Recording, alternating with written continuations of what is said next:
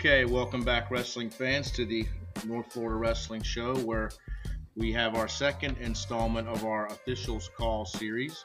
And we were fortunate enough to have on a personal mentor of mine, as well as a dear friend of mine, Hall of Fame official, Mr. Mike Netherclift. How are you doing, Mike? I'm doing great, guys. Thank you for the invite. Yeah, man. As you know, we had a colleague of ours, another Hall of Fame official, and Glenn Faust on I think it was a couple weeks past, and I talked with Jordan about the continuing episodes of this, and I have several officials in mind, but being that I worked with you and under you for so long in the North Central area, it just seemed appropriate to have you on, and I'm glad that you agreed to come over and be on our episode. And Jordan, I don't know if you remember Mike. I'm sure he officiated many of your matches. I'm pretty sure that he was either the whistle or the assistant on your last regular season match at the Bobcat Duels in Gainesville. Do you remember, Mike?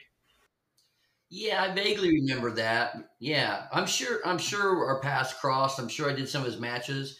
I asked him before the show that I didn't screw him over anytime. He couldn't remember, so I guess I did a good job. Yeah, that's what I was. That's what I said. We were talking while we were waiting for you to get on about how I was like, I'm sure in the span of my year round wrestling career, following you around, I'm sure that he was there once or twice. But man, just like we were saying, Mike, about how you're refs they're gonna mess up a call every now and then, but I can't look you in the face and tell you that there isn't matches that I've had that I blew it, where I blew a chance to win a match, and it's just easy for me to blame the ref than it is for me to accept my own, the fact that I didn't, I did the wrong move or whatever.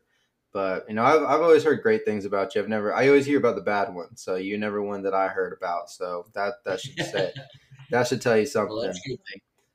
Well, so really a good introduction, if you really want to get a good one for me, is how did you get into the sport? Period. We'll get to the officiating, but everybody has a first match, everybody has a first practice. What was the first exposure to wrestling for Mike Netherclift? Well, back in 1973, back when the dinosaurs roamed the earth, I was in a PE class. And I was always a kid that really enjoyed to compete. I'd fight you over tiddlywinks, Monopoly, Sandlot, football. But unfortunately, when I was born, I was a preemie baby. So I was born, I was only like 3 pounds, 2 ounces. So I was always a little guy. I was really, really short and small in stature until about my senior year in high school. And I grew like 7 inches and gained like 45 pounds in my senior year. So back in 73 in a PE class, my PE teacher, Coach Larson, came up to me, and I guess he saw something about me in the PE class. He said, "Look, we're going to start a wrestling team here at Southeast High School." I don't know if you guys ever heard that. It's in Bradenton, Florida. Big football school in the past. And he asked me to come out for wrestling. And I was thinking, wow, he's actually recruiting me. Like I remember going out to a football meeting when I weighed about 88 pounds, and all my other classmates, they got letters back from the coach, congratulating them and, for coming to the meeting and looking forward to them coming out. And I never got a letter. So it was I guess it was pretty much, they didn't take me seriously. And so it was real novel that Coach Larson invited me to go out for wrestling. And interestingly enough, I wrestled 3 years at Southeast High School, and I wrestled 3 of those years, I wrestled 98 pounds. So I was a little guy, and I realized early that, wow, what a cool sport. I'm small in stature, I'm a little guy, but I love to compete, but I can wrestle against somebody my size and my weight. So, it was a really good experience. And then back in the 70s where I was running around, a lot of my friends were going the drug route. They were going, making some really bad choices. I was from a low, poor socioeconomic family. And wrestling literally saved my life because it directed me in a positive, really good, sport that taught me about self-discipline, self-sacrifice, commitment, which, we carried forward, as an adult. So, which a lot of you, as you guys know, a lot of wrestlers, that's a trait they derive from the sport. Yeah. So, Mike, I didn't know that about you. I don't know, for some reason I always thought you were from the the Ocala area, so I didn't know that you're a Southern boy, figuratively speaking. So your introduction, you got involved through your PE coach, and that's like you said, that's the beauty of wrestling, and that's what I think that drew me to it as a youngster, and I'm pretty sure that the same thing could be said for Jordan. That you have that competitive fire, and you want to be a part of your team, but you also want to feel like you have a legitimate and fair shot at competing and succeeding as somebody who is 100 pounds heavier than you. So yeah, I completely agree with there, and I think that is the beauty of our sport. So how did your competitive career go once you got into the sport? How did you progress as a competitor? Well, to be quite honest, I was a above average to good wrestler, and back in the '70s, your district tournament postseason. I don't know if you recall this, but 1A, 2A, 3A, and 4A were all together. So if you had a couple, three studs in your weight class from a bigger school that could draw more kids, sometimes the competition was really, really heavy.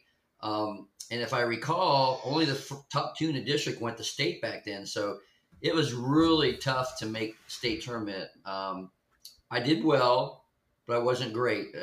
Fortunately, as I progressed up in my uh, participation in the sport, I'd like to think I got better and better at each level and continue to grow. So at least laid that foundation so I would know how to work with kids when I coached and how to work with coaches when I officiated in that respect.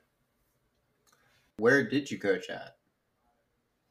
Well, after I graduated University of Florida, I took a job in 1985 actually 1984 to 1990. I was a head wrestling coach at Lakeware High School, and I was very fortunate. I had a great booster program.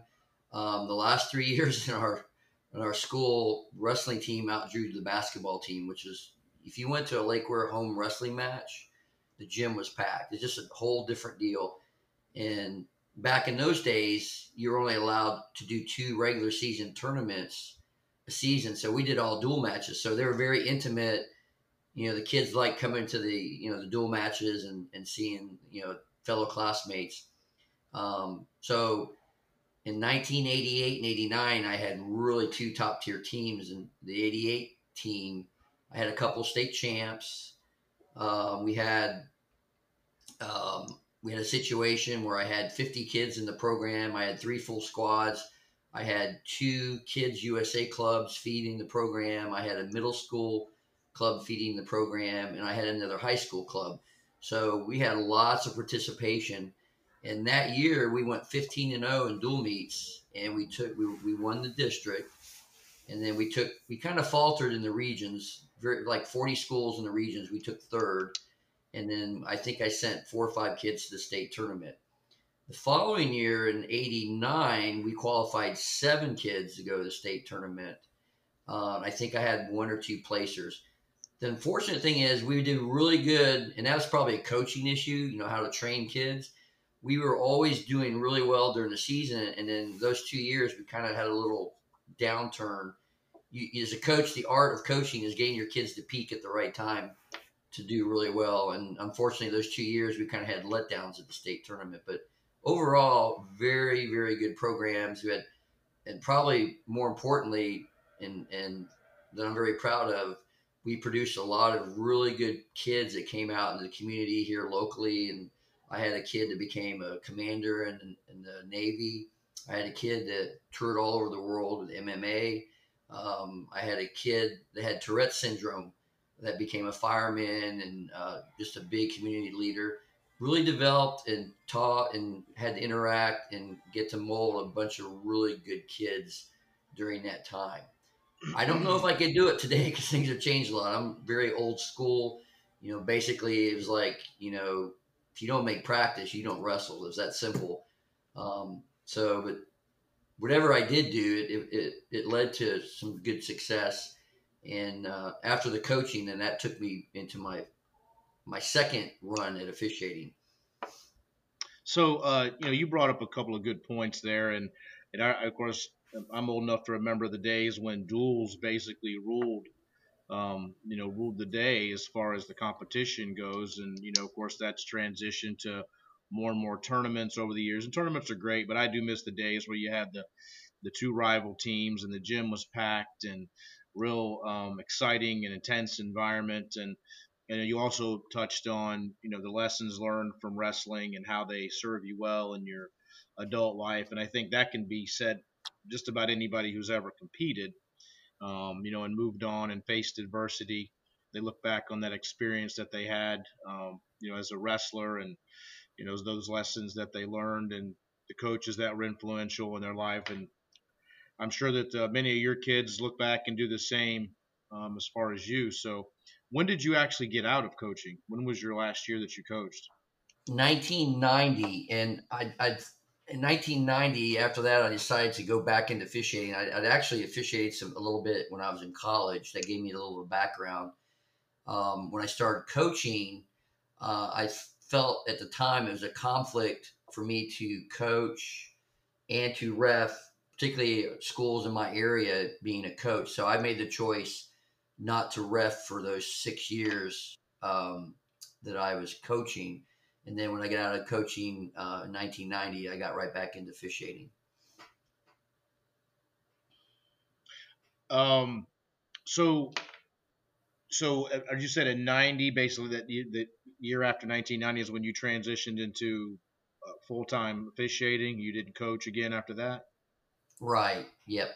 Where did I you? I actually mean, was so coaching and teaching at the high school level, and I actually made two changes. I started officiating again, and I left the high school level and went to the elementary physical education level, which I did for the next 30 years. So during that time, I did the bulk of my officiating. What's interesting is when I graduated from high school, young and dumb 18, 19-year-old, wet behind the ears kid, I decided I was going to join the local officiating association in Bradenton, Sarasota. So I went to the first meeting and I got all excited. I got my matches. And then a week or two after the season started, I get a phone call from the booking guy and he says, "We got bad news, Mike." And I go, "What's up?" He said, "You missed your first match." So the penalty for that was they took away the rest of my matches for the rest of the year. And then obviously I dropped out and I went to the local junior college and then I transferred to University of Florida. And when I transferred to University of Florida, I refereed during my college days at UF before I moved to Ocala. So was it an easy transition from coaching to officiating? Was it easy for you to let go? Had you kind of you know had you felt you'd done everything you wanted to do as a coach, and you're just ready to move on to officiating? What was the fuel behind that decision? Yeah, I really enjoyed working with the kids. I really loved the competition, as I said earlier. Yeah, I just knew that raising a young family at the time and other things that were going on, it was best to just not pursue the coaching anymore. I knew with officiating I could be involved with the sport, keep up with the sport, and be involved. But as you know, John, when you blow the last whistle and certify the scorebook in the night, your night's done for the most part. With coaching, you got mommies and daddies and athletic boosters and ads and parents and all kinds of things you have to contend with after hours. So since I was raising a young family, it was a good choice for me. well, Mike, we'll circle back around to excuse me, to a few points that you just made about being able to stay connected to the sport, past your competition days and past your coaching days. And like I said, we'll circle back around to that as we progress into the episode. But I do want to, as I mentioned earlier in the show, that you are indeed a Hall of Fame official. And I I feel bad I didn't actually bring it up in Glenn's episode, but I'm going to do that in a subsequent episode because it needs to be told. And tell us a little bit about the experience there. How that all began, and what year you were inducted, and just share a little bit of the experience as far as that's concerned. Yeah, it really was a cool experience, John. Well, in 2012, I had about 26 years of officiating in. I had my coaching years, and I had my participation years at high school, and someone nominated me to be in the Hall of Fame. And how that works is there's a National Amateur Wrestling Hall of Fame, and then each state has a chapter. In the Florida chapter, there's a voting process. Um, you get on the ballot. If you don't get voted in, just like football Hall of Fame and other sports, you rotate off if you don't get voted in, and you can get nominated again. I think it took 2 or 3 cycles for me to get in, which was fine. Um, some people say, well, to get elected to the Hall of Fame is just a popularity contest, but that might be correct in some respects. But my experience was the people that run the Florida chapter, the Hall of Fame is based on lifetime achievement. So honestly, I was a little young. I was in my 50s. I had a good amount of experience, but there are people much older, have much more years of experience who haven't gotten elected in. And I was honored to get in, but the hall is about a lifetime achievement. So um, the what's supposed to happen is the people who, and by the way, the people that are elected in the hall, they each receive a vote, and those are the people who vote each year for the hall. So I was honored I got in. It was fun. They made me feel like a rock star. There was 5 or 6 other of us. We had a lot of cool festivities and autograph signings. They make it a really big deal, which really is nice because you put so many years of hard work and time into this. It's nice that someone takes the time to recognize you for your efforts. So um, again, the hall, it's based on a lifetime achievement. So um, that's basically how it works. And I got elected in 2013, so it's been about 10 years. Well, I mean, just because you're popular doesn't mean that's a bad thing. I mean, again, if if you're a terrible official, you're surely not going to be very popular. So, you know, that kind of, I think people that say that are just kind of, they're maybe sore losers, or feel like maybe they're getting the short end of the stick. But if you're popular, then that's, especially in our uh, endeavor as far as wrestling is concerned. If you're popular, then you're probably doing something right. So kudos to you on that. Who else got in with you that year in 2013? Who were your other Oh inductees? boy. Oh boy, the brain cells. Short-term memory. Um, I think I was the only official. There were some people. There were some coaches, and I'm sorry, John. I'd have to look back at my program to remember. There were no other fellow officials to my knowledge that year. So if it was an official, I probably would have it'd stay in my mind. But there were a couple coaches. There were some supporting people that worked at the grassroots levels involved in wrestling. I think there was someone that was a collegiate wrestler that had some impact in the state of Florida. But honestly, I'm sorry, I don't remember. Were you surprised that you got in as an official? I don't know. Like I think a lot of times when people think Hall of Fame, you think coaches in some capacity. Were you surprised that someone that people have one not only recognized how good you are at your craft, but to put that Hall of Fame moniker on that? How was that process of really taking in that whole accomplishment? It was really cool. I really, again, I was really honored that they thought of me. Um, to answer your first question, I was a little surprised. Someone I can't remember. Someone called me and said, "Okay, you're up for a vote." And I think the first cycle I didn't quite have enough votes. And then the next year, you drop down the ballot, and they had new people, and then they revoted, and I had enough votes to qualify. So from the beginning, I didn't have any expectations or expect to be on the hall. But when they elected me, I was very grateful and very honored. Yeah, I was excited. Yeah. Well, my dad is always talking, extremely high of you. Like I said, I can't remember how many matches that you've repped of mine or how many interactions, but anytime that he says the name Netherclift, it's always in very, very high regard. Oh, well, thank you. Thanks, John. I appreciate that. It means a lot coming from you, man.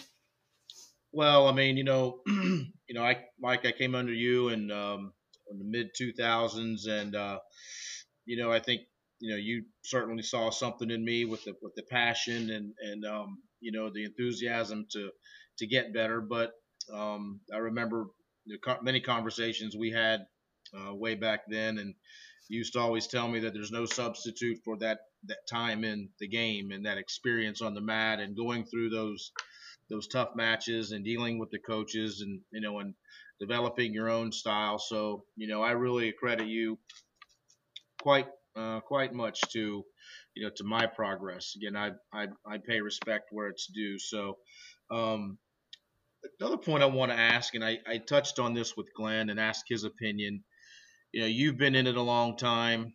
Where would you say, or how would you detail the progression and the quality of officiating since you started to where we are present day, and detail some of your thoughts on that?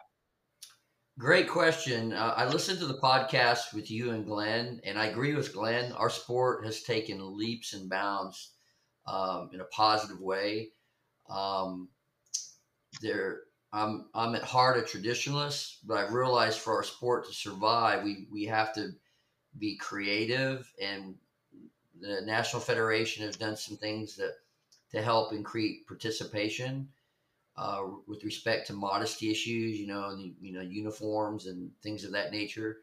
Um, I, and I look at the state of Florida. I can't speak for other states, but the way we have the system set up, the way we train officials, um, I would like to see us go back to at least one annual field clinic where at least if no less one official from each association could come back and pass on rules interpretations and situations and rules issues, so we have consistency across the state. And for the most part, because of technology, we actually have gotten better without having to meet as much. But yeah, I mean, I think of the state of Florida and I look at our signaling as a group. Um, I believe in the bell curve. So if you go to any state tournament, there's going to be 5-10% of officials that probably shouldn't be there. But there's a hell of a lot of officials that work hard, that deserve to be there, have the right mechanics, have the right judgment, the presentation. They know their sport. So to answer your question, we are so much farther than we used to be in a good way. Absolutely. Well, and I want to piggyback on what you said, and Glenn said the same thing in his episode. Is and I guess the FHSA has their reasons on why they did away with the on-site field clinic, but I really miss those. And sometimes it was a drive, depending on Yep. where Yep. you lived at, and I agree. I really loved getting together with the other officials and talking about those particular rule changes for that year and mechanics and signaling and all the rest. But it was also just a way to kind of get together and enjoy the camaraderie, and see We could guys listen that to each other's war stories. Sorry to cut you right. off. We No, could listen yeah, to each other's war stories. Somebody would listen to us. yeah, exactly. Oh, and I remember many of those field clinics where it got to be kind of heated, but in that what came out of those meetings and discussions was a consensus, not always a cut and dry consensus, but at least okay, we're all thinking the same things here, and we're all kind of moving in the same direction. So. Yeah, I miss those too, and I have the Zoom meetings. They certainly create a convenience for you and all, but I certainly miss the field clinics as well. Not for I nothing. agree. Not for nothing over here, but I remember you taking me to many a field clinic, Dad, and getting being the clinic dummy to be shown what was illegal and what was not illegal with Mr. Bob Hunt. But I mean, I think that's like honestly, I think that's such a great. I'm surprised. Like, and whenever you told me that they had stopped doing the field clinics, I was quite surprised. I think that Yeah. explains a huge drop off in just maybe not the ability, but the consistency of the calling across the state, at least in this different area. So maybe we can start something up. Maybe we can get a live officials call meeting with a couple of different officials and really get a standard going. Maybe the North Florida Wrestling Show would be happy to sponsor something like that. I would be all for it. Anything to get the information out. You know, as John, your dad will tell you, Jordan, our major goal, there's two major goals. One, we want the kids to be safe in the matches, but we really want to provide consistency to the kids who are wrestling so they get in a fair shake and the coaches will know what to expect. So our main goal is always to be consistent with rules, enforcement, administration, and that's always going to be an issue when you have a large state like Florida. But I do believe overall we've gotten better at it. Yeah, I agree. This is my 23rd year, so I just know personally my progression. When I first started and viewed the officials that I worked with on a regular basis, and and I look at those same officials today, and it's like night and day the progress that we've made. So, and that certainly can be credited to you know guys like yourself that have hung in it and have mentored young officials and brought them up the right way. So um, I want to bring up another point real quick, Mike. Glenn and I and Jordan talked about the rule changes for this year, and we can discuss a couple of those if you feel like it. But I kind of picked his brain a little bit about some of the current rules and protocols, etc., that are in the Federation rule book that, well, I know personally I would like to see tweaked and messed with, but I'd like to get your take on that as well. So, what you got? As a positive, all in all, again, I'm a traditionalist, but I've kind of eased my stance as I got older, and just for our sport to survive, the rule with the shaving with the beard is probably a good thing as long as it's administered properly and the skin's checked. I like that rule. The shoestring rule is a little shaky for me because in an imminent situation, there's a possibility that you could penalize the scoring contestant if you stop the match. So we heard we were going to get some more direction on that, but at this point, I haven't heard anything from our state rules interpreter or the federation or anyone else for that matter. But that could become an issue. As far as rules that I'd like to see changed, I've heard talk about this for a number of years now. I would be very in favor of a 1 second pin, speed up the matches. It might actually cause the defensive wrestlers down to have a little more urgency, not to stall and to move a little quicker, knowing that if he gets turned over, it's going to be a quicker pin. I don't know how you guys feel about that. Well, But so let me ask you a question just to, before we get so what about defensive pins? If you're a defensive wrestler and you initiate a sequence that puts the offensive wrestler on his back, is it still going to be a 1 second pin in that scenario? Like, does that give, what's the leeway of that? That's an that's a interesting. That's the first I've ever heard of that. I'm that's a curious great to. question. Yeah, that's a great question, Jordan. It could be structured that if probably wouldn't be this way, but it could be structured that it would be a 1 second pin across the board, or the rule could say, all right, if you're doing a defensive pin, we're not going to penalize you, as harshly. Maybe keep the 2 second pin, but probably to make it less confusing for everybody, it would need to be a 1 second pin, and it would, as you said, it would make the offensive wrestler be more aware of his positioning in a near fall situation too. That'd be a tough Yeah, sell. yeah, I'm in favor of the 1 second fall. I always have been. I think that you know you get put to your back. The pinnacle of our sport is to pin your opponent, and I think 2 seconds I think is too long, and I think that like you said, in order to speed up the process and maybe make the defensive wrestler wrestle a little bit more aggressively, um, I'm all in favor for the 1 second fall. Any other rules that you'd like to see tweaked? Yeah, the rule, the out of bounds rules, inconsistent with respect to takedowns and escapes. So, for example, if I do a Peterson and I'm the offensive scoring wrestler, and I turn the I turn my opponent on his back out of bounds, and my heels are in, that's a takedown. Excuse me, that's a reversal all day long. You can't get a near fall, but you get a reversal. So it's feet in or heels in. On a takedown, if you have control, your feet are in, and that's all it's in. The opposing wrestler's out of bounds. You have control. That's 2. But if you're on out of bounds situations, you got a guy, you turn him. Let's say you do a head and arm, you're the edge of the mat, and you got your opposing wrestler is totally out of balance, but your feet are in, your toes are in. You can't score a near fall. So I'd like to see the near falls and the takedown, the scoring opportunities all the same. And piggybacking on that to make it even easier, I'd like to see a 1 foot in the boundary line. Yeah, I Uh, think that's coming down the line, Mike. I really do. I mean, I talk to a lot of officials, and I had the good fortune of calling a couple of Georgia events and Alabama events, and I like to pick the brains of a lot of these officials. And this is a consistent topic that comes up: the gray area and the difficulty in calling the boundary situations. And I really think we are right on the heels of adopting the college rule where facilities permit. Obviously, in the high school right. gymnasium, you may not always have the room, but if Just we're not up against a wall or against the bleachers or off the mat, wrestling should continue. The offensive wrestler should be able to score as long as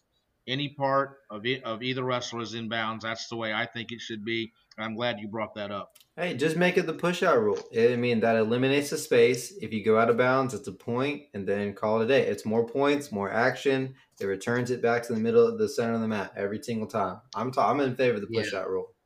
Well, and Yeah. that's one thing too. I've had some heated conversations with a couple of North Florida wrestling officials about because Jordan and I got it. We had a time where we were in freestyle, and I know you're very familiar with the freestyle game too. And that's an element I love of the international styles where you know you go out of bounds, somebody is going to get a point. Yeah. So I mean, it's not even a judgment call at that point. So you put that element into folk style, you're going to have a lot of wrestlers staying away from that boundary line. I'm telling you, that's for Yeah. sure. Absolutely. So, Mike, here we're going to circle back around to what we talked about earlier. You know as well as I do, we are we are at critical mass with the shortage of officials, Mm. not only in our state, but nationwide. And I think this is the case with just about every sport that's played at the amateur level. So you touched on a few things that attracted you to officiating post your coaching and competitive days. Being relevant to the sport, being around the athletes without having the headache of dealing with the drama that comes with coaching that we're both familiar with. So I know you're in a position now um, of leadership in the North Central organization there. What are your what are your tips to the young officials that are in it on keeping them, retaining them, and then what ideas do you think that we can employ to increase the young officials base? Well, a couple of things that have been happening more recently. I can't recall how far back, but in our area, we're having more coaches have JV tournaments. So you've got young wrestlers with young officials. Coaches seem to be, at least in our area, the coaches seem to back off a little bit because one of the reasons we lose some of these officials is they get their ears barked off by these coaches and they don't want to deal with it. They get this negative criticism and they're getting yelled at and whatnot. And we lose some of those officials. So the JV tournaments in our area certainly help. As a booking assignment officer in our association, I try to, as much as possible, get these new guys out on the mat with a veteran official, like, when you mentor someone, a younger official, that can kind of encourage them. And another thing I do, it's not always looked upon favorably with some of my peers, but I've always told my guys, fake it till you make it. You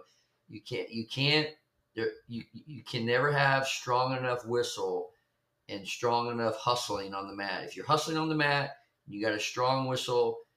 99% of the time, the coaches are going to give you grace, and they're gonna probably let you go on the marginal calls.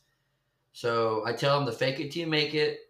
Try to have rabbit ears, and before the season starts, when I send out the email to remind coaches about the expectations, at the site when the official shows up and whatnot. I try to remind them to remember, please try to, don't treat them with kids' gloves, but don't run these young kids off.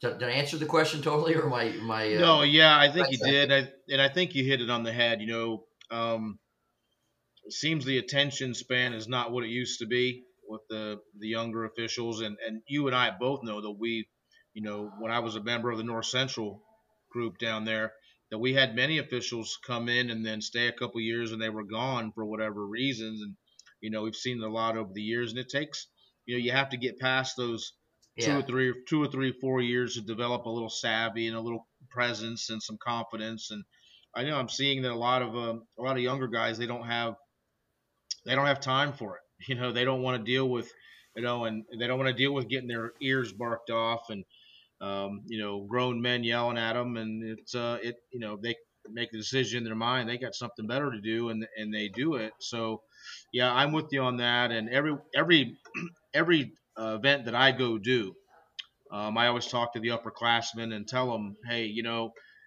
post college, even while you're in college, if you do relocate, there's a position for you to officiate somewhere in the United States, no matter where you're at. And of course, absolutely. I extol the virtues of being able to do it. You stay connected to the sport, you make a little bit of money in the process, and hell, you may even end up in the Hall of Fame like Mike Netherclift. Well, I think Get lucky. Well, I think that's where it's going back to the Mike Crowder episode. Something that he was talking about is like he makes a habit of going and talking with the refs just because it's a community. We're a community. I think that's something that losing the field clinics kind of took away. And I think that they could, bring back the field clinic and take it a step further and invite the coaches out there to one, not only understand where the ref is coming from and the understanding of the rules, but to also build that community. Invite the coaches out there, invite the wrestlers out there to be used as practice dummies for the officials. Because it's only gonna the better the officials are. It's basically, to me, it's if you want the officials to be better, figure out ways to invest to make the officials better. That might mean sacrifice a Saturday, Sunday, so all these green officials can, one, get better at their job, and two, get to know all these coaches in the area. So they're not worried about some person that they've never known just coming there and trying to bully them and just saying like, hey, this is what I thought I saw on the call. Like, like I said, Dad, you're familiar with so many coaches that most of the time a conversation at the table is exactly that. It's just a conversation at the table. It's like, this is what I saw. What did you see? And then you guys talk about it. It helps build respect. That's a good point, Jordan. I know with our kids in our area, and I know the FHSA has taken some steps and a little bit to help us. They've sent out some promotional marketing material, state and nationally, to expand officiating. I have one of my guys. He's a first year official at attends University of Florida, and one of the factors for these young kids is cost. I mean, you're going to drop $300-400 unless you really can skimp to just get set up, to get your uniform, your registration, all the things you need to do, get your shoes to officiate. So expense is a small factor. So I know the FHSA started a program where if you're 18 years old, in fact, this young man I'm talking about, he's actually in college, and instead of the full registration fee to referee to cover his registration and insurance and whatnot, instead of the regular fee, they charge him like $15. So expenses have come down to try to promote younger kids to get in the sport. And Jordan, you're right. Coaches can help us a lot. And one of the things I did before the season started is I emailed all our member coaches. And just think, if every coach in the state that had a wrestling program just would think about one or two really good kids. When I say good kids, like really great wrestlers that, hey, go jump to that wall, and they would jump to that wall for that coach, and it was successful and had all the moxie and the right stuff. Could think of one or two kids and send them to their local official association.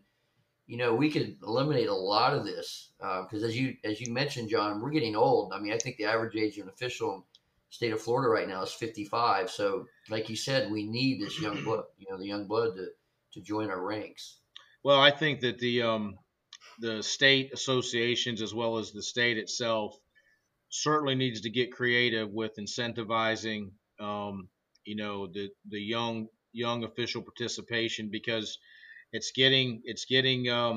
as thin as I've ever seen it. And I officiate other sports as well, and the same can be said for those sports too. That the pool of replacements coming in does not match the guard that's going out, and Yeah, it's not even close. you're right. So COVID and hurt us a little bit too. it did, Yeah, but we're post COVID, and I think we have to move on. And I think I like I said, I do everything that I can do, and every official, especially that's in our age bracket, need to start really talking up the benefits of officiating to these kids that we see on a regular basis. I mean, even if 2 out of 10 do it, at least you're making some kind of headway into increasing that pool of young officials that's coming in. So, Mike, I want to ask you a question. And this is not a scripted question, but give us a few of your top memories throughout your participation in the sport, whether it be as a competitor or a coach, as an official. What are some of the things that stand out over your career as you know as a member of the wrestling community? honestly, John, my fondest memories would be the rapport and the fraternity, um, the the friendships that I've cultivated and uh, gained through the sport. Many of my good friends that I have today are only my good friends because I met them through wrestling, either as a former official or former coach. Interestingly, people back in the early days that didn't mix too well with, we had some issues. Some of those people turned out to be really great friends. So I really have a lot of fond memories as far as the fraternity of the sport. With respect to wrestling, one of my favorite memories was back in 2003. I was at the Lakeland Civic Center. You may you may recall this. I think you were working at the tournament, but I drew the 103-pound match and combined the two kids, the Brandon kid and the St. Thomas Aquinas kid. They were both combined 82-0, and I drew their finals match. And interestingly enough, the mat I was on, there was about 2,000 Brandon fans just directly in front of this mat. I mean, it was a sea of Brandon. And then probably back then, there was probably 10, 12, 13,000 people in the arena.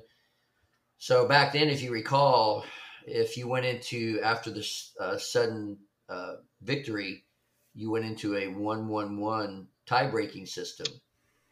And then you had a sudden ultimate, like we still have today. But back then, if either wrestler or both wrestlers had the same combined penalty points at a dead whistle situation, you could skip that whole 1-1-1 and go directly into the ultimate tiebreaker. Do you recall that? I do. Yeah, it was really interesting. And it's probably the last time I called a double stalling because, even though double stalling is in the rules, it's in the case book, it can be called, it's pretty much known. It's kind of like baseball where the rule, the coaches have to stay in the coach's box. Well, none of those damn coaches ever stay in the coach's box. They're all over the place, but it's never enforced. So as you know, double stalling pretty much is never called anymore. But back then, there I am. Um, Back then, in this particular match, 82-0, these kids were not committing to make a mistake. So they just were kind of feeling each other out in the first period, second period, third period. And during that cumulative effect, we had a couple stalling calls. So I finally made the decision. I'm done with this, and I called a double stalling. So it wiped out the rest of the 1-1-1s, and we went right into a ultimate tiebreaker, 30-second ultimate tiebreaker. So at that point, it became a freaking Donnybrook. They said, we're going to wrestle now. So to make a long story short, the St. Thomas kid was on the bottom, started the 3-second ultimate tiebreaker, and to make a long story short, he right before the buzzer went off, he was in a position. When you get that situation where you've lost control, and if you wait, you can award 2 instead of the 1. Right. The two was going to happen, but already had 1, and it was sudden victory. So I didn't want to penalize him if something happened for his aggressive move. So I went ahead and awarded the escape 1. So the St. Thomas kid won the match. Well, an instant later, the towel tapper, which back in the day they were uniform officials registered in the state of Florida, he had gotten out to the mat late, and he taps me, and immediately after he taps me, he says, "Mike, I think I tapped you too late." Oh So man. now we got to decide: did he tap me in time before the escape? So if there was no escape, then the Brandon kid would have won because he was riding him. Whoever's on top in the 30 seconds wins. If he didn't tap me too late, then the St. Thomas kid wins. So here I am. I have to Wayne Garber was my assistant out of Orlando, and we had to confer whether or not who won the state title by if the timer tapped me in time. And it was he said, "Mike, you called it at the right time. It's a good escape." So we gave the St. Thomas kid the point. He wins the match. Oh my. The arena, the Brandon fans just go nuts. Oh yeah. And Russ Cozart, he's just like going crazy. And it was just there were 2,000 Brandon people booing me, but there were about 12,000 people that were excited because back then Oh yeah. most of the people did not want to see Brandon win. So Yeah. Brandon was the evil empire back then. yeah. So it was interesting. There's a lot of pressure, and you had to decide the title for the state tournament that year. Based on a towel tap. Oh man.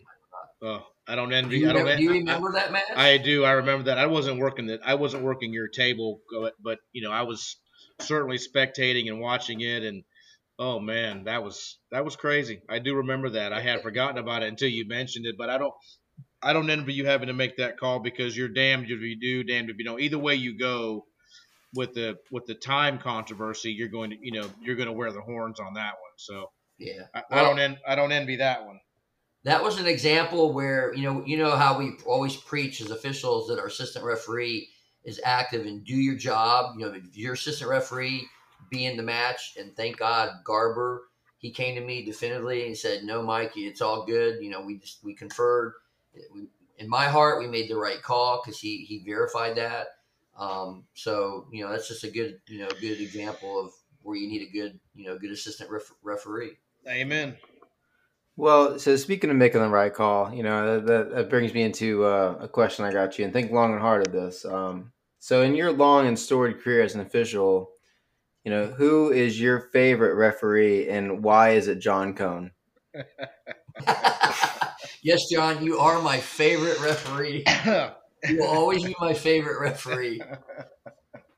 John, do you still want me to carry your bags at the tournaments when we show up at the sites? I do. I want you to carry my bags, and then I want you to wash my wristbands and my shirt, and make sure it's pressed and ready to go. I was unaware of this. I was unaware of this arrangement when he said, "Hey, let's get Netherclift on the show."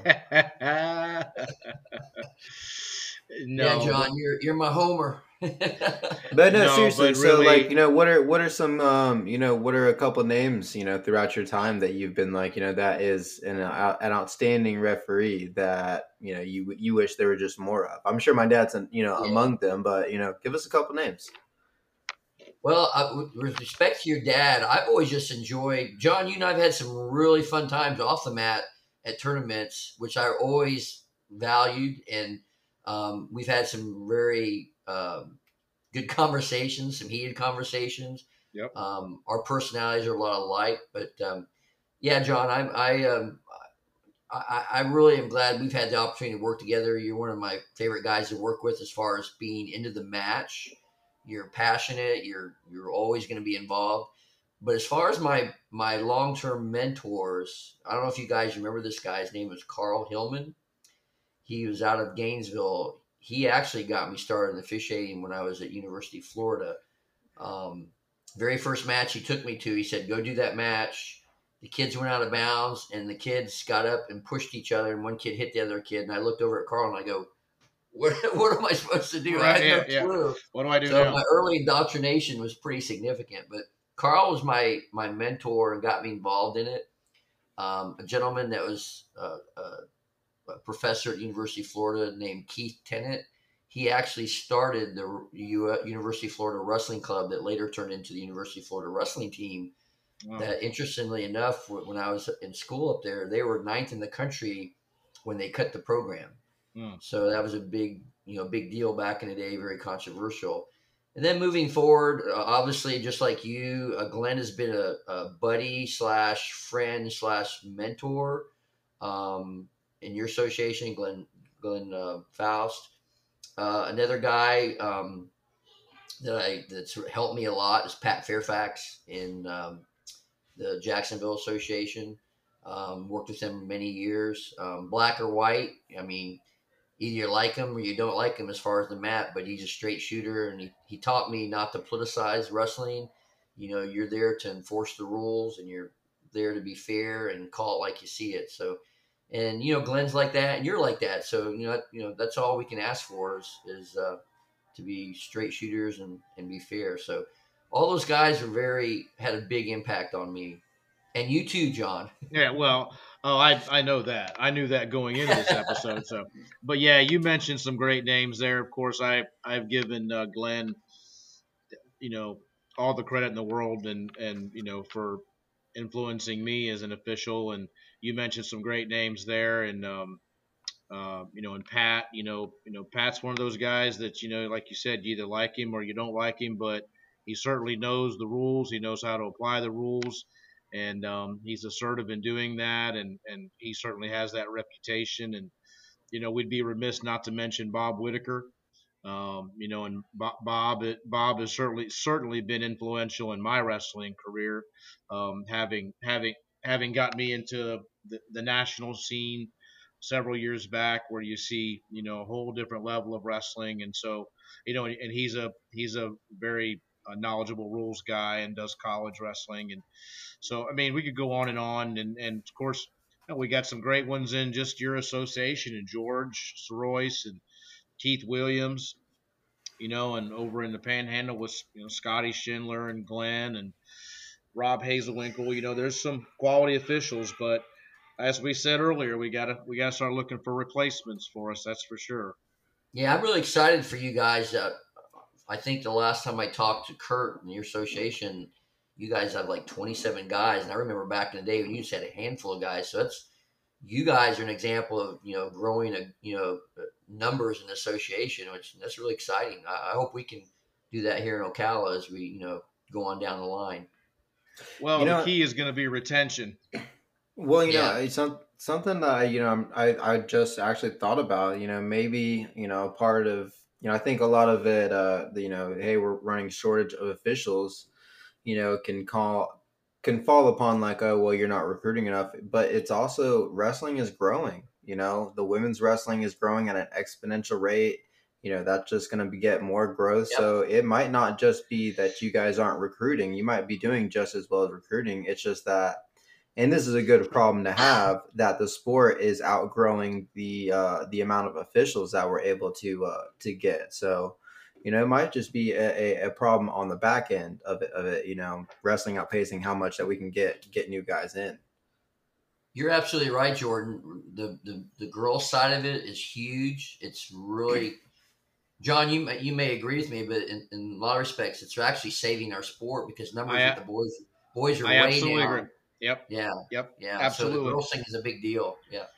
Well, and as we're sitting here talking about that, the growth on the female side, that also creates a pool of young officials that we can try to pull from. So, that's a Talking that's a about female officials. absolutely.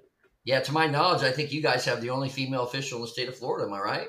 Well, I don't know about that. I know we do have a female official, but like just like we're saying, and it's obvious, the numbers of female wrestlers really is outnumbering the number of male wrestlers getting into the sport. So, you know, Yep.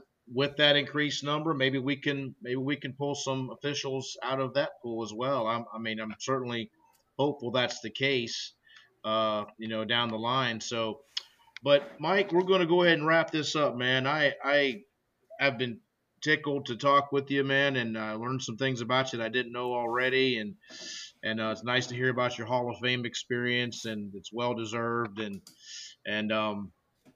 again, I look forward to seeing you. I don't know if I'll be able to work with you at all this year. I certainly hope so. And again, I appreciate your influence in my wrestling career, my officiating career. Thank you, guys. I want to thank you for having me on the show, and I think it's great that you're promoting wrestling in the state of Florida. I'm certainly going to ask my guys to check it out, and anyone I come in contact with in the North Central Florida area, I'm gonna bring up your podcast. So thanks for what you're doing, and thanks for promoting the sport, guys.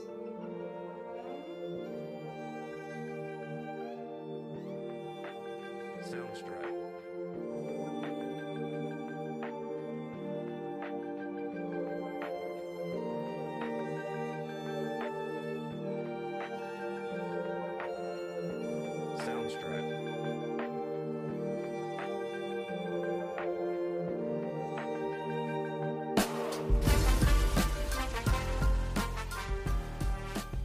Soundstripe.